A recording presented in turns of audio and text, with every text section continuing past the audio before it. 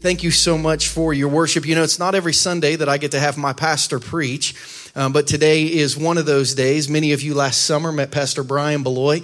Pastor Brian pastors Westridge Church in Dallas, Georgia. That's in northwest Atlanta. You never get to Dallas, Georgia, unless you're going there on purpose, because you don't go through it on the way to anywhere else. It's just a little redneck country town in the hills of North Atlanta. But they're a church, and Pastor Brian is a pastor who's been very, very important to Danielle and I. When we began to think about starting a church 8 years ago, they stepped into our life and said, "Let us help you."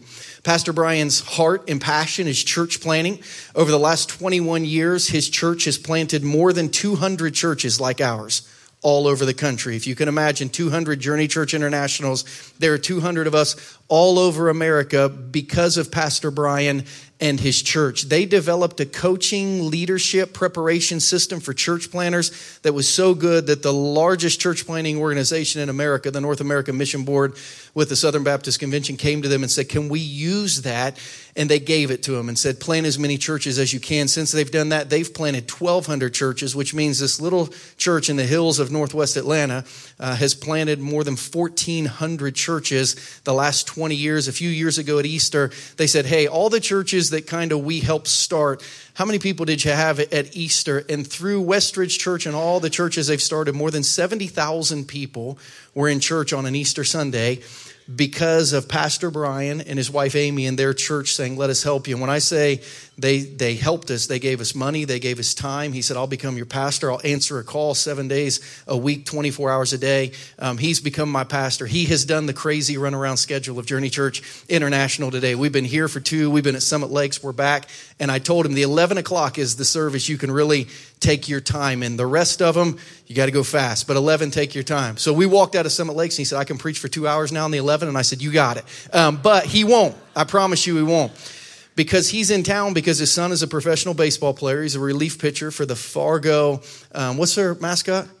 For the Fargo Redhawks. And when he signed his contract to play with them out of a little Division III college in Tennessee, he sent me the schedule. And their first series of the year was against Kansas City T-Bones. And I said, "If you are coming in to watch him pitch, you have to preach for me on Sunday." So Friday night, we got to go out to the ball game, watch baseball. They got rained out last night. They have a doubleheader today that starts at 1. So I know he'll be off this stage by noon because he's got to get to the Legends by 1 to watch his boy pitch. But we are so glad that he's here. Would you put your hands together and welcome Pastor Brian back to our podium today?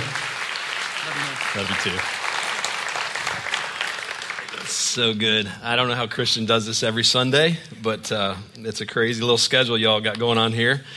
And but I'm just so thankful to be here, and I love this church, and I don't know how many times I've been here now, but I love every time we come. My wife Amy is somewhere in here. She's been rolling around in the car with us going from this campus to that campus, and I just want to say this, and I appreciate the kind words that Christian spoke about our impact in church planting, but truly Christian and Danielle are two. Like, I don't know if you're supposed to have favorite kids, but they're our favorite kids, okay? And they are not just a dynamic couple, but this is a dynamic family, which I'm so grateful for. And I look at little Christian and Casey, and I watch Casey lead worship online, and just following Christian from afar, and what he's doing, and those two together, and I'm just blessed to know them. And I'm so glad that you guys get a chance to just do life and ministry with them. And Christian told me a moment ago, he said, "I've made lifelong friends as part of this journey," and some of you are part of that. So thank you for supporting them so well and loving on them. Well, I know you're in a series called Address the Mess, and Christian had asked me to speak, and he asked me to speak on something. He said, "What do you want to talk about?" And I said, "Well, I'm going to talk about something I really don't deal with a whole lot, stress. I know everyone else does, but I don't. No, actually, I'll be honest, it's probably one of my issues among many. But I will say this, stress is a really tough topic. It's a tough topic because it's tough to define. It's tough because stress, people deal with stress differently. Everybody deals with stress differently, and there's good stress and there's bad stress. Let me illustrate it this way, if I could, for you. My wife, Amy, she is, and when I say deathly afraid, it's a deal in her life and a deal in our marriage sometimes. She has this amazing, genuine fear of heights. Anyone else deal with a fear of heights? Okay, this guy, you, and then several people in the other building, all right? A few others. But it stresses her out in a bad way. So much that, so when we're driving over a bridge and there's like a body of water underneath, I will go into the left lane, stay over there as far as I can, and she will still say, keep your eyes on the road, keep your eyes on the road. I know there's beautiful rivers in our country. I haven't seen one of them in over 20-something years, okay? Because I'm just eyes on the road, eyes on the road. You have the Kansas River. I know it's here, but I didn't see it yesterday. But I actually love heights, and so when she and I are, on a cliff or a mountain or something like that, I try to get close to the edge just to mess with her a little bit, but also I get a rush from it. But that's good stress for me, but really, really bad stress for her. So back in 2014, we had this little crazy idea to gather all of our missionaries from all over the world and to bring them to Italy. And we said, we're going to put them on a cruise, and they would never be able to do this, never be able to afford this, but we're just going to love on them and their kids for 7 days. We're going to cruise around the Mediterranean, kind of stop at different places. Wouldn't you like to be a missionary at Westridge? And we're just going to we're going to love on these families because some of them are in Africa and Cambodia, and it's like these people need some love. So we ended up, one of the places that we stopped was this little town in France, and we were on this cliff overlooking the Mediterranean. And this right here is the largest, it's the tallest point of any place overlooking the Mediterranean Sea. Now, I want you to know that when I took this picture right here, that actually was pretty good stress for both of us. I mean, Amy's heart starts beating fast, but I'm like, this is beautiful, right? Now, I want you to know this is when the stress started to kind of go in different ways for her and different ways for me. Here's a picture that we took together with that background behind us. Now, what you don't see is the grip that she has on me. All right, my love handles were getting a workout right here. She has got the death grip on me, and she is saying, don't move back, don't move back, don't move back, don't move back. And I'm like, let's move back, let's move back. Then the stress kind of really went off the rails when I did this. But you don't know what I'm saying to her under that smile. I'm moving back. And she's like, don't move back. And then this guy, one of our missionaries from Spain, did this. Now, that's just stupid right there, okay? So that created stress for everybody. But everyone in the room, we all deal with stress differently, right? And we deal with bad stress differently. And that's really the issue that I want to talk about here today. Because bad stress, it's an issue. It's an issue for all of us. It can cause some people to overeat and some people to lose their appetite. If you're like me, it can cause you to have sleep issues. For some people, it can create depression inside of them, or anxiety, or even fear. It can lead to heart issues, health issues, and if it's not managed well. So we have to figure out, how do we manage this? How do we address that mess of stress? Well, as hard as it is to pin down, I want to try to take a swing at defining it if I could. The American Institute of Stress, which is found at stress.org, Stress has its own website, by the way, defines bad stress this way. Bad stress is a state of mental or emotional strain or tension resulting from adverse or very demanding circumstances. A state of mental or emotional strain or tension resulting from adverse or very demanding circumstances. Stress can initiate this, for some people, a fight. They want to fight. For other people, they go into flight mode, or they want to run away from things. Stress ultimately comes when expectations exceed results. Stress comes when expectations exceed results. We can go online right now. We can see all kinds of scary statistics on how stress is impacting this current generation of middle schoolers and high schoolers and even college-age students. There's some very alarming articles out there right now. And we know social media just pours fuel on all that. Well, if we were here today, and let's just say we weren't in a church and this was a seminar just on stress, and we just left Jesus and the Bible out of the whole conversation, I might talk to you today about the importance of sleep, or the importance of exercise, or the importance of eating properly, or the importance of maybe just resting and meditation, all which I think are very important to managing stress. But they really don't get down to the root of the issue on how we should be looking at this challenge or looking at this issue. They don't help us change our point of view when expectations exceed results. And they certainly don't point us to an example of someone who understood and experienced all of the trials, all of the painful emotions, all of the challenges and setbacks and disappointments and stresses that we have all faced, and yet was able to do all of that without sinning, without fighting, without fleeing, without sinking into depression, without getting heart issues, and certainly without losing his mind. And here's the good news. We have that example here today. The Bible gives us that example, and his name is Jesus. We have a Savior who understands everything that we're going through every single day. In other words, he gets it. He gets it because he's experienced it.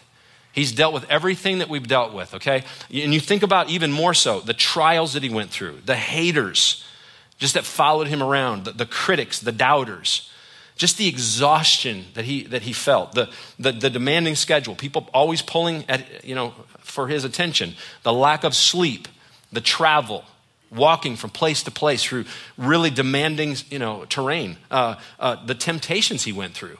He gets all of it. And yet the writer of Hebrews says in Hebrews chapter 4, verse 5, that we have this high priest in Jesus who understands our weaknesses. And it says, for he has faced all the same testings we do, and yet he did not sin. That means he understands your life. He understands all of your emotions. He understands all of the moments that create stress inside of you. The good moments and the bad moments where the bad stress is taking over and doing a number on you. When the expectations are exceeding results. And stress is making you feel the need to either flee or fight, or to sink or to hide. And it's in those moments that he is delivering every redemptive promise that he's ever made to you. It's in those moments that he's working to rescue you from you. To rescue you from you. Ultimately, why? To make you more like him. Well, if the goal is to make you more like him, and he understands and he's experienced all of the stresses that we experience, the bad, the good, the ugly, then we need to ask ourselves the question, how did he do that? Because he was God, but he was man. 100% both. How did he do it? How was Jesus able to cope with stress? Did he exercise every day? Did he get a good 8 hours of sleep every night? Did he eat the right foods? Did he take the right vitamins and minerals? I don't know if this is a deal here in Lee Summit, but it is in Dallas, Georgia. Did he use the right blend of essential oils? Hey Jesus, I got an oil for you. I have no idea what he did. Please don't approach me after the service, okay? I'm running out the door and I'm going to a baseball game. All right. I have no idea if he did any of those things, but here's what I do know. He approached everything he did, everyone he encountered, everything that was placed in front of him, the good, the bad, everything, every hand he was dealt. He approached it with two core fundamental understandings about himself. And here's the first thing. He knew who he was. He knew who he was. You say, what do you mean by that? Well, in the very beginning of Jesus' earthly ministry in the book of Mark records this in chapter 1. It starts in verse 9. He says, in those days, Jesus came from Nazareth of Galilee and was baptized by John in the Jordan. And when he came up out of the water, immediately he saw the heavens being torn apart, being open, torn open, and the Spirit descending on him like a dove. And a voice, who was the voice? The voice of God the Father came from heaven and said these words, you are my beloved Son. Jesus was the Father's beloved Son. Last year, I read a book called The Father Effect by a guy named John Finch. And it's all about how to find hope and healing from a dad's absence in your life. How do you change your legacy as a person, as a parent, when you've lost a father through maybe a dad abandoned you, or maybe your dad died, or there was a divorce, or there was maybe just disinterest? How do you deal with that? And I believe that's one of the biggest issues in society right now, the father effect. So much of how we deal with stress is rooted in how we were fathered. When expectations exceeded results. And so when that happens, with a lot of people, and I see this all the time, there's a void inside so many people, especially young men, who never got affirmed or approval from a father because maybe he wasn't there. Or maybe the father was there, but there are deep wounds from his presence in your life. And as a result, maybe today, you're dealing with shame. Shame says, no matter what I do, I'm just not enough. Or maybe you deal with the need to prove yourself, or the need to feel approval. Or maybe you deal with fear. And all of those things, what do? They create stress in our lives. Listen, I want to say something to all of you here today, okay? For those of you who, you remember this moment in your life where you received salvation into your life. Journey Church, I want to say this to you. Men, you are a beloved son of God. You're a beloved son of God. You're a beloved son of God. Women, you are a beloved daughter of God. You're a beloved daughter of God. You're a beloved daughter of God. Listen to the words of your father for just a moment. 1 John chapter 3, verse 1 says, see what great love the Father has lavished on us that we should be called the children of God, and that is what we are. That is what we are. When you became born again, you were saved, okay? You received salvation into your life. You became a son or a daughter of God, deeply loved. Now we know circumstances are going to attempt to make you feel different. Our enemy, Satan, he's going to do everything he can to steal that truth from you. But it's who you are. It's who you are, and it's who you're becoming. It's your true identity. That's who you are to God the Father, and that's who he is to you. Now, what does that mean? What does it really mean to be a beloved son, a beloved daughter of God? Well, last year, my boys, I have two sons, Zach and Taylor. Together we went through reading a book called The Heart of a Warrior. And this author, Michael Thompson, he says this. He says, a beloved son or daughter is one that experiences the unconditional love of his father in a way that deeply impacts him or her with nothing to hide, nothing to prove, and nothing to fear. And he goes on to say that this kind of love leaves a mark. It leaves a mark. It has encouraging and empowering effect on a son or a daughter. And because of it, he says a man or a woman is set free. Now think for just a moment of how much stress is created in our lives by the need to hide something, or to hide from something, or the need to prove ourselves, or just fear, what fear does to us. Listen, watch out if you really ever get a grip on who you really are in Christ. Jesus knew who he was. He was a beloved son of the Father, a beloved son of God, and it marked his life, it marked his ministry. And that truth gave him the freedom to do two things. If you're taking notes, I want you to write down the word receive. To receive means to take in something that is either given or awarded. Our minds, think about this for a moment. Our minds are constantly processing information. Always turning. The wheels are always turning, processing information that we receive. And here's what bad stress, what it does to so many people.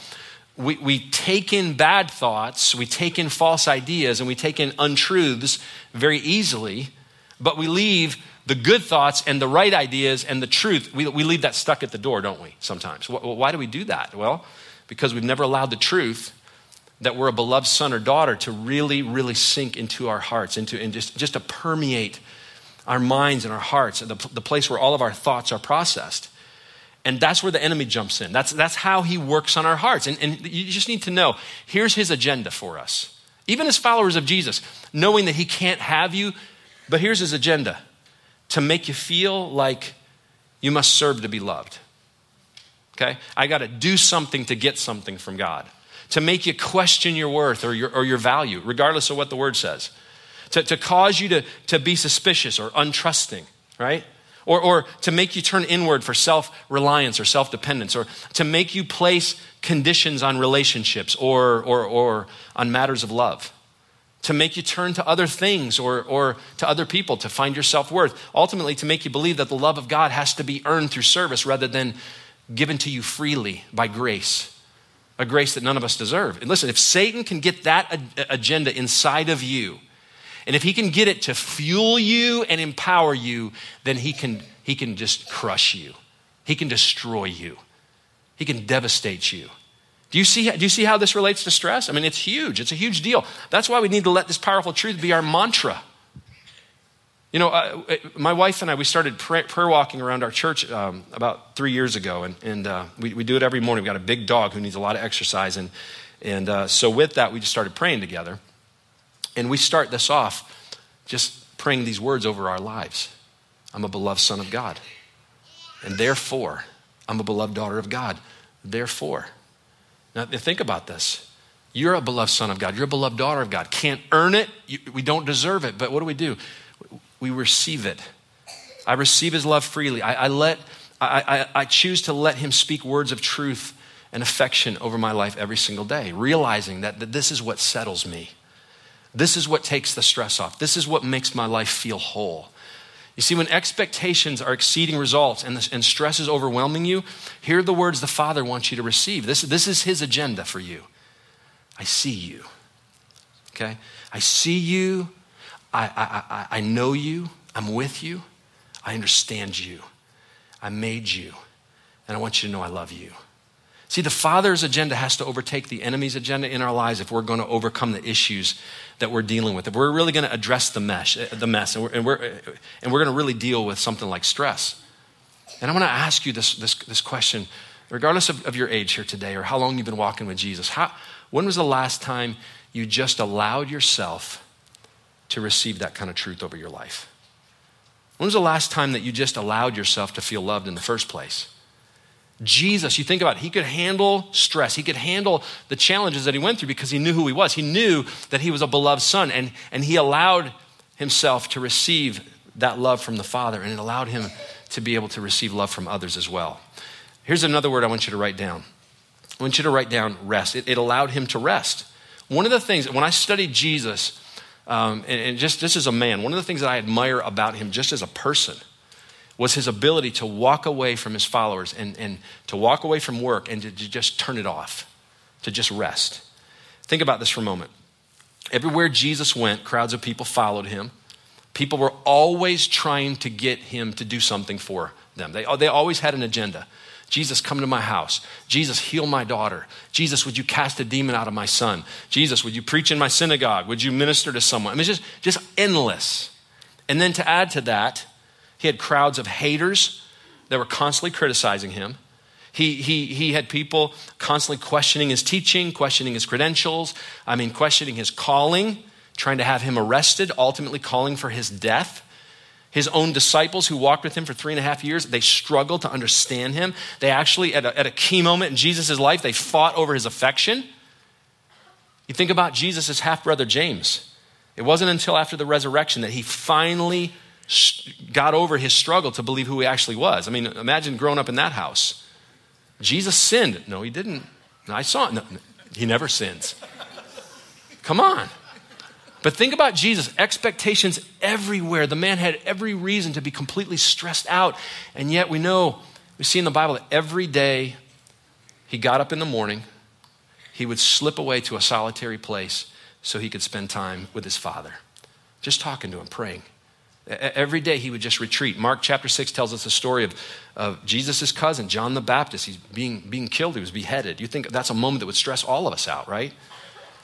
And there were so many people around Jesus at this moment, his disciples. The Bible says, uses the words coming and going, coming and going, coming and going. So much that the disciples didn't even have time to eat. And instead of Jesus saying, okay, guys, I know we're in a tough season right here, all right? Cousin John's getting killed. Work is crazy. I mean, we're overwhelmed. This is one of those moments. We need to dig in. We need to grind more. We need to work harder. We're going to stay up late. We're going to get up early. First one's in, first one's out. Listen to what Jesus says instead. Mark 6:31. He says, guys, come with me. Come with me by yourselves to a quiet place and let's get some rest. I mean, things are going off the rails here. And Jesus knew that when the disciples were physically and emotionally and mentally exhausted, too busy to attend to their own physical needs, it wasn't time to grind. It was time to withdraw and rest. It was time to pull away. And here's one of the reasons why so many people struggle with stress is they don't rest. They don't rest. There's no rhythm built into their lives every single day, or even a moment where they withdraw weekly just to rest. And some of you can relate to exactly what I'm talking about. Christian, he knows. I mean, he was a college football player. I was a college baseball player. This is something, when you're an athlete, it's something ingrained in you. You work harder, you grind more, you keep going, you keep going, you keep going. And so when you flip that upside down and you're following Jesus, it's just, if you can't do that, it's part of the stress, and you don't rest well. And some of you guys know exactly what I'm talking about. You don't know how to sit still and shut things off. You just got to keep moving. Ladies, moms, you don't feel like enough is enough, and because of that, you're never enough. You're never enough. No matter what you do, you're never enough.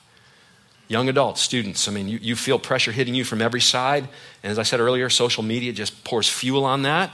You have to be this, you have to look like this, you have to act like this, and you say, why? Where does all of this come from? Maybe wounds. You've been wounded by somebody, a father, a mom. Maybe you're trying to prove yourself. You're trying to get validation. Maybe there's a big fear of failure in your life, a fear of failing someone, not living to someone's up to expectation. Expectations are exceeding results. Many, many times they're rooted in a broken relationship with a father. Sometimes it's a mom, sometimes it's a sibling, but more than not, more than anything, it's rooted in an unhealthy understanding of God the Father and who you are. I mean, Amy and I, we've talked about this issue with so many people, men, women, young adults, students. I mean, Christian mentioned the work that we do with church planners. I mean, I cannot tell you how many young pastors that I've talked to about this issue right here. Just grinding, do more, work harder, outwork everyone. And this is kind of how the conversation goes with some of these guys. And Amy has the same conversations with women. And I'll listen to them talk to me, and at some point I will just put my hands on their shoulders, and I'll say, look at me in the eyes. You are a beloved son of God. And the tears start flowing. I've watched Amy wrap her arms around a woman after they've just poured her heart out to her, and she'll just say, you're a beloved daughter of God.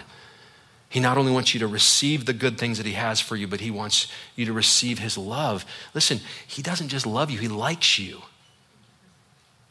And the word's back to us. It can't be so. It has to be earned. It has to be worked for. It's too good to be true. Listen, no. He not only wants to spend time with you every day, he wants you to rest. He wants you to stop moving, stop grinding, stop working, and refresh and rest. And more than anything, he just wants you to rest in his love. Just rest in his love. And the word's back to us. It just can't be so. I can preach this to other people, but I can't receive it myself because I got to keep grinding. I got to keep moving. I got to keep working. I got to keep doing. It's just too good to be true. Expectations are exceeding results. And you talk about stress. Jesus, God's son, the one who came to show us how to live on this earth, he knew who he was. He was the beloved son of God. And because of that, he could receive good things from his Father. He could receive love from his Father freely because he knew that it couldn't be earned. It was just the benefit of being a son. It's just the benefit of being the son. And because of that, he could rest. He could slip away in the morning. I mean, the world was going crazy outside of him, and yet he could just slip away in the morning and spend time with his Father. Why? Because he needed it. Think about that. Jesus needed it. He needed intimacy with Dad. He needed his Father to speak words of love and affirmation and adoration over his life. He could slip away from the crowd. He could retreat. He could take a day off. He could take a vacation without guilt if he needed to, because he knew I can't keep going at this pace. I got to be refreshed. I have to rest. It was okay to stop working. It was okay to stop grinding, to stop moving. He had nothing to prove. He was the beloved Son of God.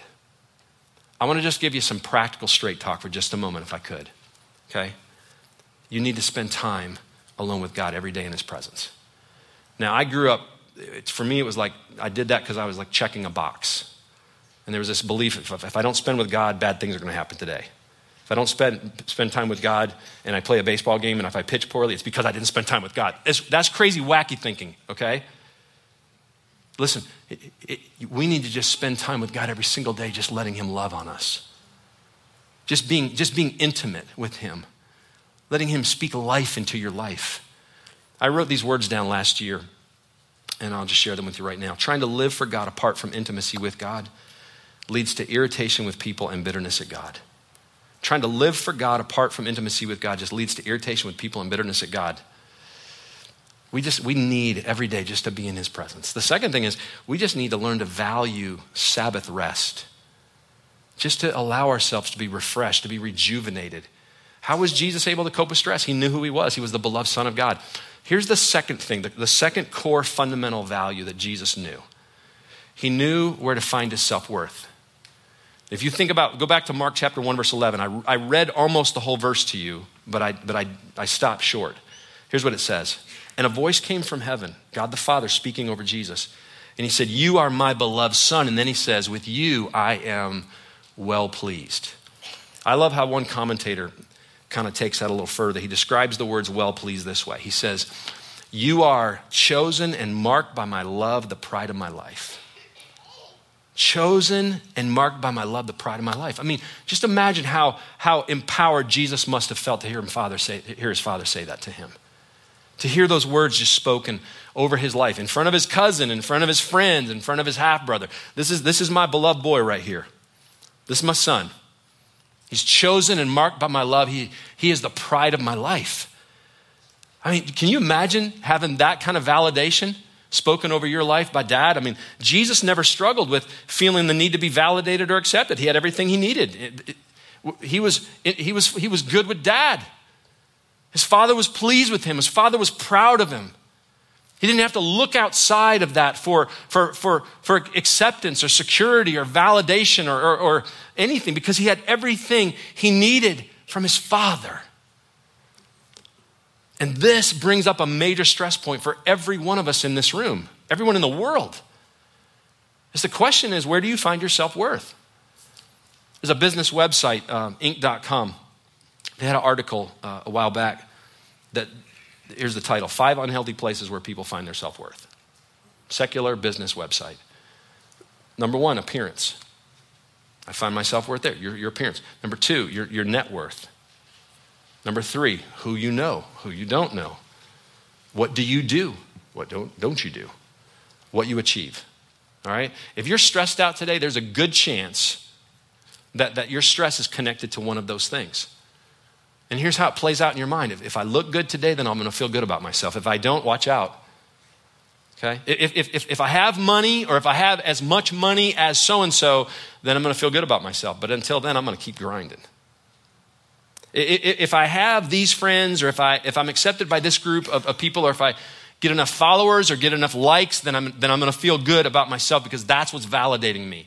If I have the right job or the right title, work is good, then I'll feel good about myself. Or if I achieve this goal or accomplish this big thing, then I'll really be happy. Then I will really feel like I've arrived. I'm satisfied.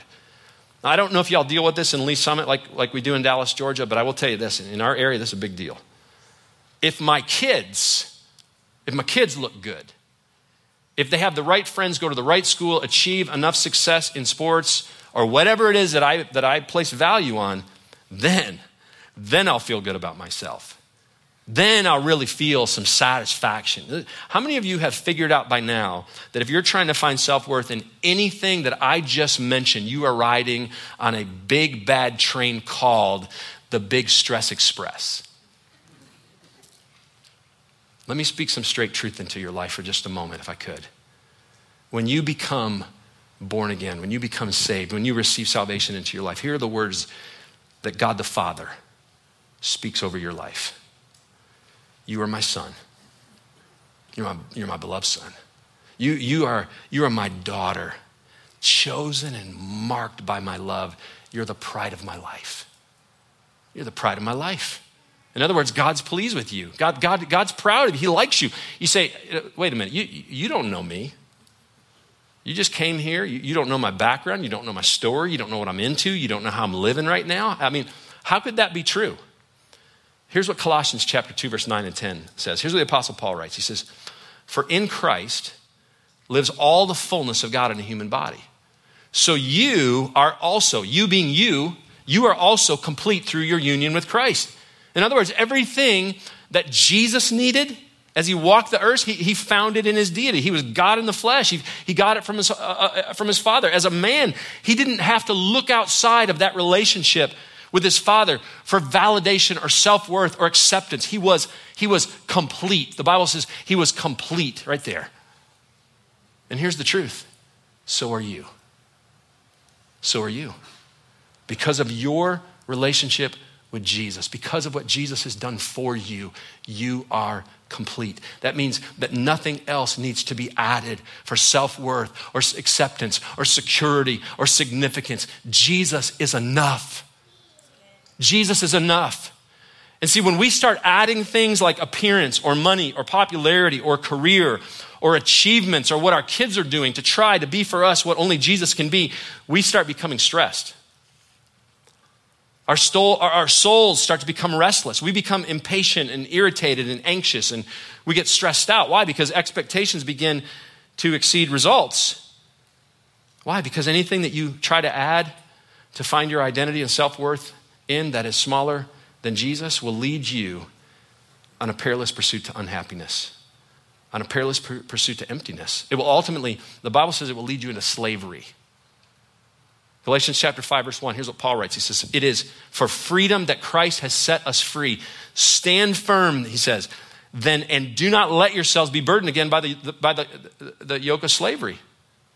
Slavery to what? It's a slavery that says, I'm not doing enough. I've not achieved enough. I don't have enough. Ultimately, I'm not enough. I'm not enough. And it becomes all about self. And self equals slavery. And slavery equals stress. And Christ equals freedom. And we have to embrace the freedom that we find in Jesus alone. And we have to say, I refuse to go back to the bondage and the slavery that comes when I try to find my self-worth and my acceptance and my security on something smaller than Jesus. See, because of Jesus, God the Father, he's proud of you. You have been chosen and marked by his love. You're the pride of his life. You're the pride of his life. And that's all we need here today for acceptance. That's all we need for self-worth. That's all we need to make it. That's all we need for security. That's all we need for validation. Jesus was able to cope with stress because even when the stress of going to the cross was just overwhelming him and the weight of your sin and my sin and the weight of the sin of the world was on his shoulders, he could do that. You say, how could he do that? Even though it was, stressing him out so much that blood was coming out of his skin. The weight, the thought, the burden. He could do it because he was the beloved Son of God the Father. He knew where to find his self-worth. He knew that the Father was pleased with him. Dad was proud of him. And all of that just validated him. It empowered him. It marked his life. It marked his ministry. He had all he needed. Journey Church today at 12:04 on this Sunday afternoon, you're a beloved son of God. You're a beloved son of God. You're a beloved son of God. Ladies, listen to me. You're a beloved daughter of God. You're so loved you can't. If you knew how much, you couldn't stand it.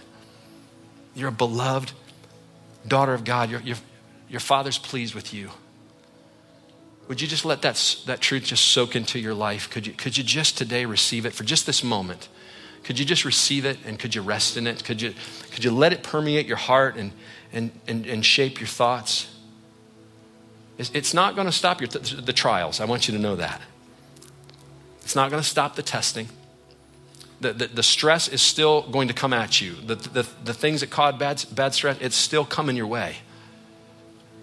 But it will change. The truth of that, it will change how you handle those things. And then here's the bonus.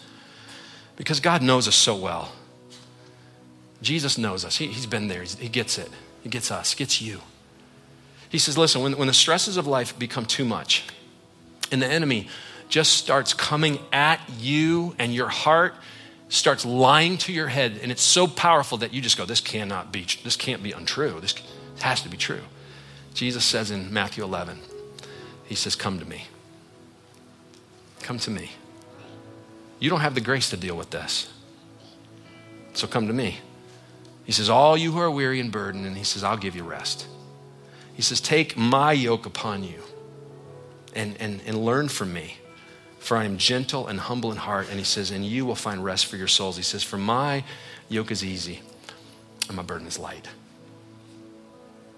He says, take the stress, the bad stress, all the things that you're trying to find validation and self-worth and security in. He said, just take the craziness, take the hurt, the pain, maybe what you didn't get from a dad, a mom, whoever that may have been. Take the fear, take the anxiety, take it all.